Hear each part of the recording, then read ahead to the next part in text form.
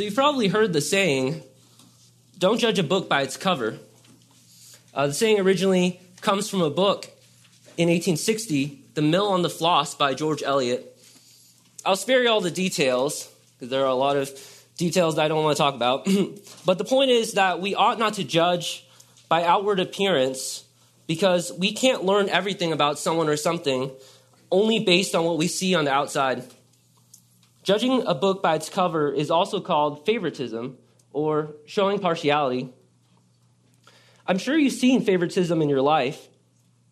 Maybe you were hanging out with your friends, and you're all trying to figure out what show to watch on Disney+. No, that looks ugly. No, that sounds boring. Now Star Wars, that's where it's at. But favoritism goes beyond our choice of entertainment. In the past year, we've seen people judge each other based on whether they wore a face mask or not, or whether they practice social distancing or not. There may be some validity to those things, but we're focusing on the favoritism there.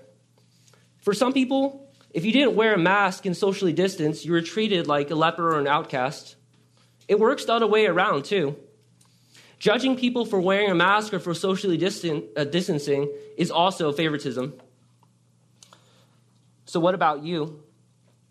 Do you treat others with favoritism? Do you only hang out with those kids that you think are cool, and you avoid certain people because you think they're weird, and you haven't even ever talked with them? You haven't given them a chance. What do you think when you see someone in junior high wearing clothes from Goodwill? He looks really cheap. Oh, but that girl over there, she's got some style. What do you think is stylish? Hang out with her. So are you ever treated with favoritism? Maybe you're always the last one to be picked in sports because you're not tall enough, you're not big enough, or maybe you're the first to be picked. Maybe you're not invited to all the birthday parties because you're not cool enough for other people, or for whatever reason. Favoritism is a serious problem, and this is exactly what James talks about in our text tonight. Tonight we'll be in James chapter 2, starting verse 1. And the big idea for tonight is that Christians should not show favoritism. Christians should not show favoritism, which means to wrongly judge others based on appearances. In James chapter 2, 1 to 13, we see two ways to not show favoritism. James teaches us two ways to not show favoritism. Firstly, he teaches us to treat others as God does in verses 1 to 7. Secondly, he teaches us to judge and to be judged by God's standard in verses 8 to 13. Let's read the text. James chapter 2, verse 1.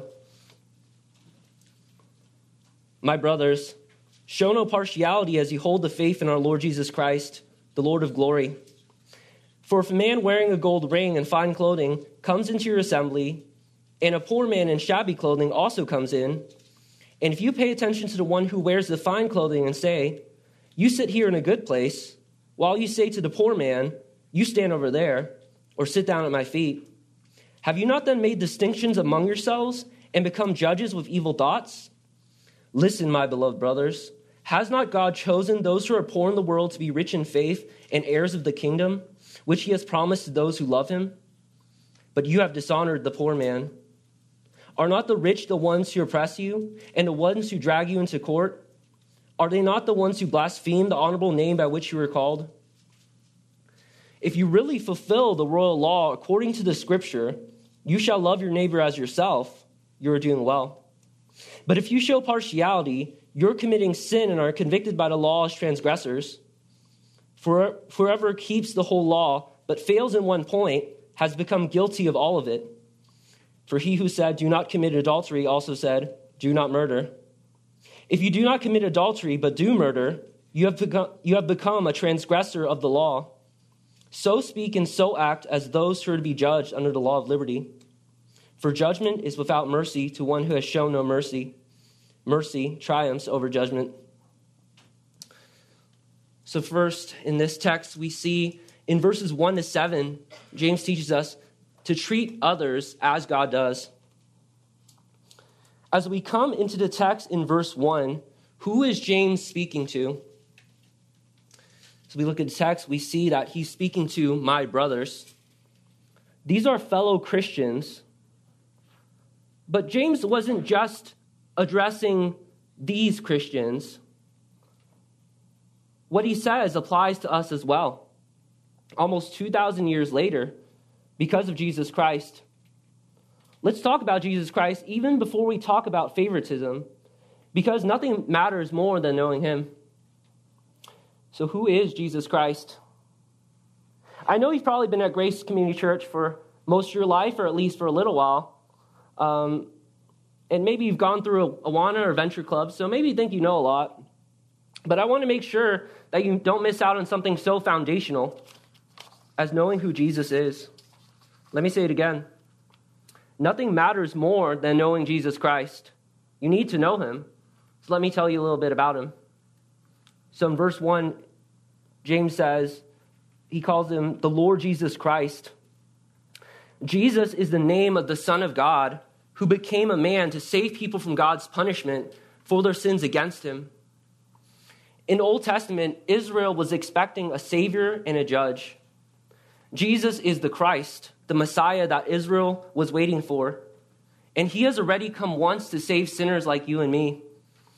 He'll one day come again to judge sinners who haven't trusted in him.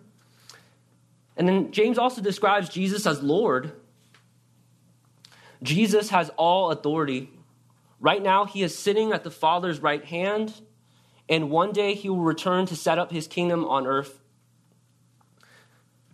Here in Exchange, we want to help you understand the gospel of Jesus Christ and to know what it means to be a Christian. So what does it mean to be a Christian? A Christian is someone who knows Jesus Christ. For someone to be a Christian, he has to believe in Jesus Christ, specifically that Jesus died in his place and for his sins on the cross. Paul teaches us in Romans 10:9 that if you want to become a Christian, you have to confess with your mouth that Jesus is Lord and believe in your heart that God raised him from the dead. Then you'll be saved. And then you go on to live the rest of your life for him. This is the Jesus we're talking about today. The Lord Jesus Christ came to save sinners like you and me. This is the Jesus you have to put your faith in before anything else in this text matters to you. In verse 1, James tells Christians to show no partiality. We've already talked about favoritism. It's the same thing. It means to unfairly treat different people based on your judgment of their appearance. And this is exactly what James is warning us against here in verses 1 to 13. Then he goes on to an example of favoritism in verses 2 to 4. This picture of a rich man and a poor man coming into the Jewish synagogue is probably something that happened back then when James was writing this letter to these Jewish Christians. But what about our day? How does this apply to us? Well, imagine a poorly dressed boy coming into junior high to find a seat during the message, and one of the leaders got up and told him, "No, wait, you can sit in the back." What would you think? Or what about if someone very well dressed was invited to sit next to Pastor John in Big Church just for wearing the nicest clothes in the whole church? I know that's unlikely because I'm sure you all dress very well on Sunday. But the point is it right to show favoritism? Let me tell you a bit about favoritism from this text. So first, favoritism shows itself in what we say. We see that in verse 3. But even before we say anything, we've already made a judgment in our hearts. That's why James in verse 4 rebukes the brothers for becoming judges with evil thoughts. We, as sinful human beings, tend to prefer those whom we like or would benefit from the most. It's not good when we show favoritism, and it's also not good when others show favoritism to us. James is very clear on that here. In verse 5, James again calls those who got his letter my beloved brothers. He loves them as those who have been redeemed by the blood of Christ. And he tells them to listen because what he is about to say is really important. We need to listen as well. In the rest of the verse, James goes on to say that God has chosen to bless the poor in the world with faith and with his kingdom. God does not favor those who are rich and have nice things. Not that it is wrong to have nice things, so don't get that wrong. But the fact of the matter is that the world favors those kind of people because of what they can get from them, from rich people, and because we live in a greedy culture. There is a downside of being rich as well. I mean, if you think about the young rich ruler, he had a lot of riches, but when Jesus called him to follow him, he wasn't able to because he wasn't able to forsake his riches. So there is a downside of being rich. But let me tell you, God is not going to bless all the poor just because they're poor. And he's not going to avoid blessing the rich just because they're rich. Being poor, being rich in and of themselves is not wrong. But for God, it's the heart that counts. God has promised those blessings. Look at that in verse 5. To those who love him. The condition to receive God's blessings is that you love him. God is not showing favoritism here. Jesus, think about Jesus. Jesus called both fishermen and tax collectors. He receives all who come to him in faith in his Son and who love him. My fellow leader Armando also doesn't show favoritism, even when it comes to baseball. He's a diehard Giants fan, but he still loves all y'all Dodger fans. Verses 6 and 7, James describes the rich. These are not just any rich people. They are rich people who mistreated Christians and misused God's name. Do you know anyone like that? Our point is not to judge them, but, just want you to think about it. If you're nice to people, though, because they seem cool to you, it does not necessarily mean that they'll be nice to you in return. And even if they are, so what? For God, it doesn't matter whether you are rich or poor, cool or uncool to others. God will not reject you if you come to him, and he will not mistreat you. Since God does not play favorites, why should you? Treat others as God has so graciously treated you. In verses 1 to 7, we learn that we as Christians ought to treat others as God does. God doesn't show favoritism, and so shouldn't we. In verses 8 to 13, James teaches us to judge and be judged by God's standard. Christians should not show favoritism because that is what Scripture teaches us not to do. And we also don't have to be worried about how others will treat us because we are judged by God's law, not by man. Even though, we feel bad when others choose other people instead of us to be friends. James begins verse 8 by assuming that what he's about to say is true. James is not saying in verse 8 that the brothers that he's talking to are actually fulfilling the royal law. But he's saying more like, let's say you do fulfill the royal law, which says, you shall love your neighbor as yourself. According to Jesus in Mark 12:31, this is the second greatest commandment. We'll talk more about this commandment in a little bit. In verse 9, James brings us back to the topic of showing favoritism. Not showing partiality, favoritism, is a command found in the same chapter of the Bible as love your neighbor as yourself. The person you reject because he seems weird to you may in fact be accepted by God because God looks at the heart. James goes on to say that those who show favoritism are committing sin, even if they, quote unquote, love their neighbor. Sin happens when you miss the mark. God has set a standard, you have to meet it or you're sinning. When you were in elementary school, think back to that time, there were rules in the classroom. Stay seated, stay quiet, raise your hand if you want to ask a question. If you failed to keep any of these rules, you sinned, in the sense that you missed the mark. God has set a standard for us to follow, which is to not show favoritism. So we are sinning when we show favoritism. Also, not only is showing favoritism sin, it is transgression. Another big word there. It means breaking the law. When we know the standard and we still do what we're not supposed to do, then we violated that standard. We've gone beyond. We've broken God's law. In the same chapter of Leviticus that teaches us to love our neighbor also tells us to not show partiality. Leviticus 19 for all you Bible scholars out there. James goes on in verse 10 to talk about God's standard, his law, in more detail. James' point here is that if you want to keep God's law, you have to keep all of it. That means if you fail or stumble in even one area, then you're guilty of breaking God's law.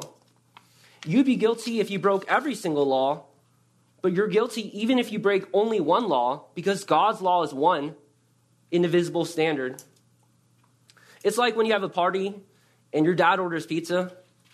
You party for a while and then you eventually feel hungry. You know, that's normal. When you check to see if there's any pizza left, there's only one slice. But then you realize that your little sister also wants a slice of pizza too. So are you going to be logical and split the pizza in half like Solomon? Or will you be nice and give her the slice? Or will you, be a little selfish and fight for the slice for yourself? Based on my understanding of economy, I would say keep the slice whole. Pizza is best preserved as a single slice. Having only part of a slice just doesn't feel right. So either give her the slice or take it for yourself. There's no in between. The same oneness applies to God's law, but much more so. If you want to live by God's law, it's all or nothing. You either meet God's standard perfectly or you don't. And if you don't, you're guilty of sinning and transgressing against his law. In verse 11, James gives us a couple of examples of God's commandments. God has said in his word that we are not to commit adultery and that we are not to murder. If we don't commit adultery but do murder, hypothetically speaking, we are guilty before God. The same applies to showing favoritism. If you want to live as a Christian obeying the second greatest commandment, to love your neighbor as yourself, and you love your neighbor in every way, but you sometimes show favoritism, then you're guilty of not obeying the whole law. You have not met up to God's standard that you're trying to meet, and you're guilty. The problem is not the law. The problem is that you're a sinner, and so am I. And we do what is natural to us, which is to sin. That doesn't give us an excuse to sin, because that's going against God's standard. It's missing the mark. It's transgressing, breaking his law. But it is natural to us. Even for those of us who are Christians today, we still sin. But that we're sinners also means that we need a Savior, and there is one for us in Jesus. By verse 12, James has already spoken about the royal law of God, which is how God tells us his will. We know what God's will is because we have his word. But for those of us who believe in Jesus Christ, we are judged by another law, the law of liberty. The law of liberty is found in the gospel, the good news about Jesus Christ. Jesus Christ is the only man who has perfectly fulfilled the law of God, and he died in our place. If we trust in him, we're counted by God as having perfectly fulfilled the law of God ourselves.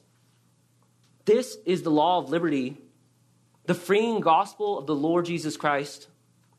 Because of the gospel, we have forgiveness of sin which we have committed by showing favoritism. And hopefully by now you know that you have. And we also don't always love our neighbor as yourself. Because of the gospel, we will not face eternal judgment for the sin we've committed. Because of the gospel, we are given the Holy Spirit that empowers us to live according to the law of liberty. Christians are to speak and to act accordingly as those to be judged under the law of liberty. The next verse tells us more about how to think about this. Finally, when we get to verse 13, James says that judgment is merciless to the one who shows no mercy. Unbelievers are the ones that we should expect to not show mercy, but that's not the case with Christians. Christians are to be merciful people. Jesus himself says in Matthew 5:7, Blessed are the merciful, for they shall receive mercy. We should be kind to others and not show favoritism to anyone because God has shown such mercy to us in Christ. Those who don't know Christ can only expect God's judgment for their sin, but those who've been saved by Christ will receive God's mercy instead of judgment. Thus, James' final word here, mercy triumphs over judgment. God's mercy is greater than his judgment, and it is found in his Son, Jesus Christ.